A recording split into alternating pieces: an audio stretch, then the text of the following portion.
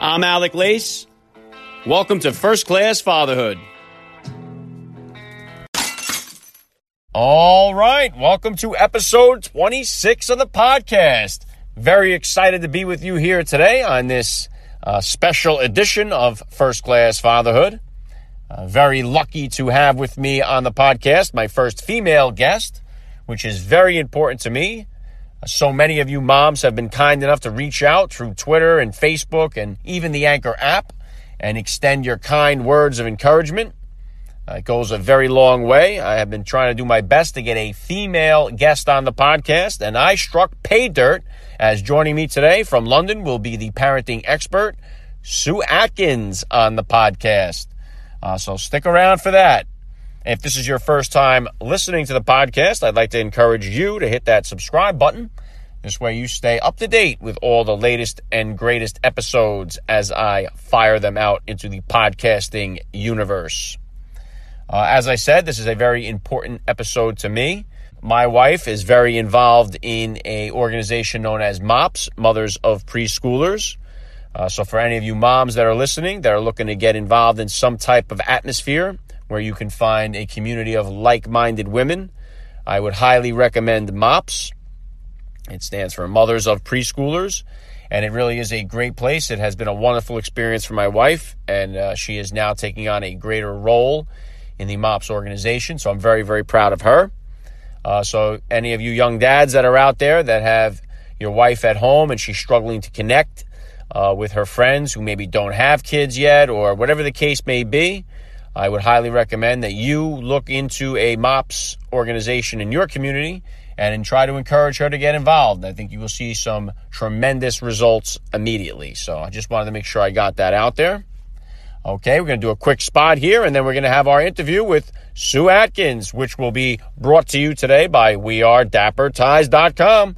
Father's Day is creeping up on us. Get over to WeAreDapperTies.com. Find that tie you want for dad, and when you go to the checkout, enter father in the promo box there and get yourself some free shipping. All right, so stay tuned for this quick spot, and we will be live with Sue Atkins right after the break. All right, we're back here on First Class Fatherhood. Joining me today is the internationally recognized parenting expert, broadcaster, speaker, and author of Amazon best-selling books, Parenting Made Easy and Raising Happy Children for Dummies. She offers practical guidance for bringing up happy, confident, well-behaved children from toddler to teen. Sue Atkins from across the pond, welcomed as our first female guest here on First Class Fatherhood. Welcome aboard. Well, it's my pleasure. Thank you for inviting me.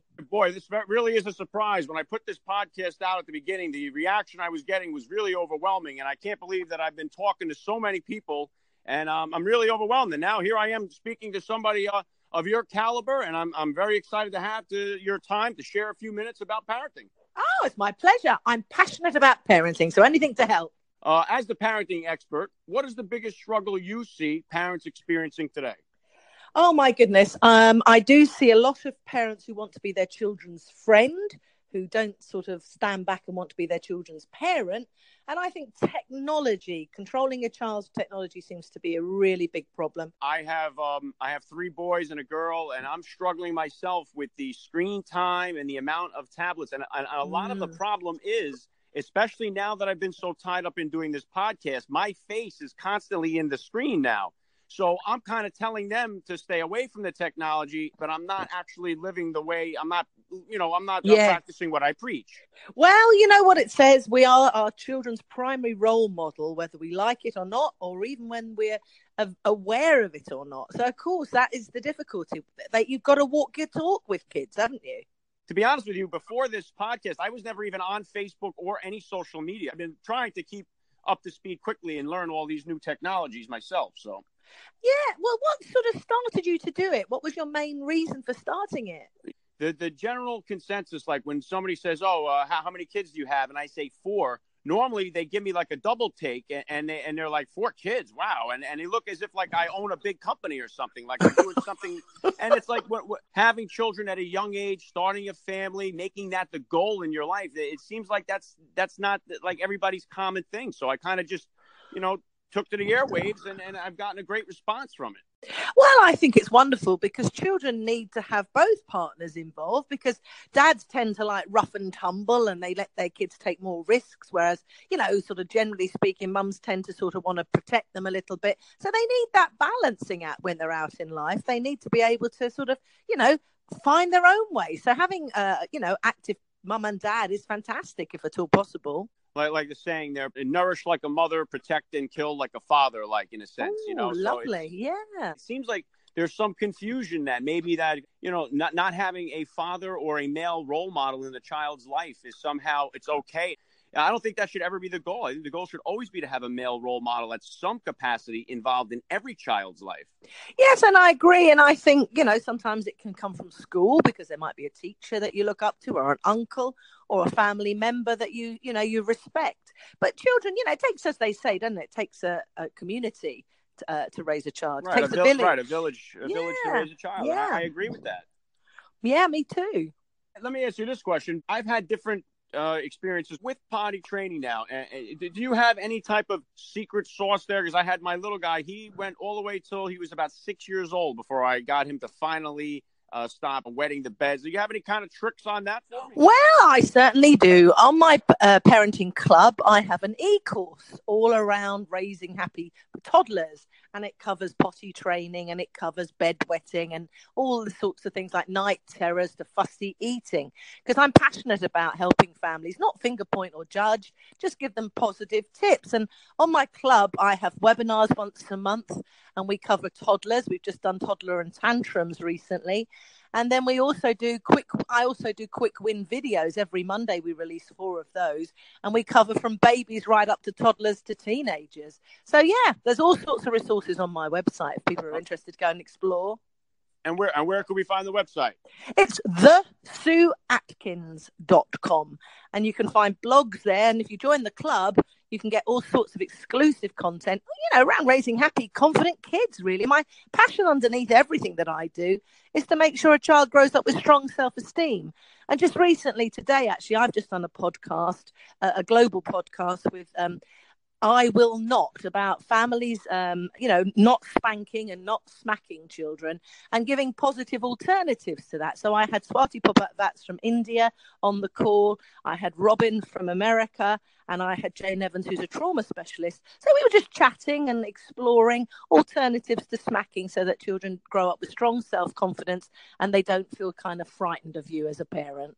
What was the real genesis of you kind of bursting onto the scene? What got you started? Well, I was a former deputy head class teacher for 25 years, so I'd worked with children for that length of time. And then my mum and my dad passed away within the same year of each other.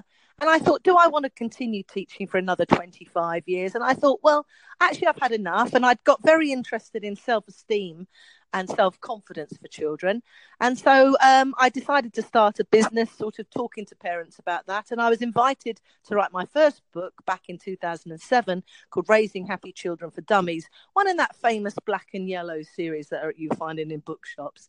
So it just took from that. And then I went on to do some radio on BBC that led to me doing some TV work. So I work on Sky News now and BBC Radio and ITV. And then I was invited to write another book in 2012. And I just continued to write books. So all in all, I've written about 25 different books, I think. And, lots of CDs and MP3s. I'm just passionate about, I had a happy childhood.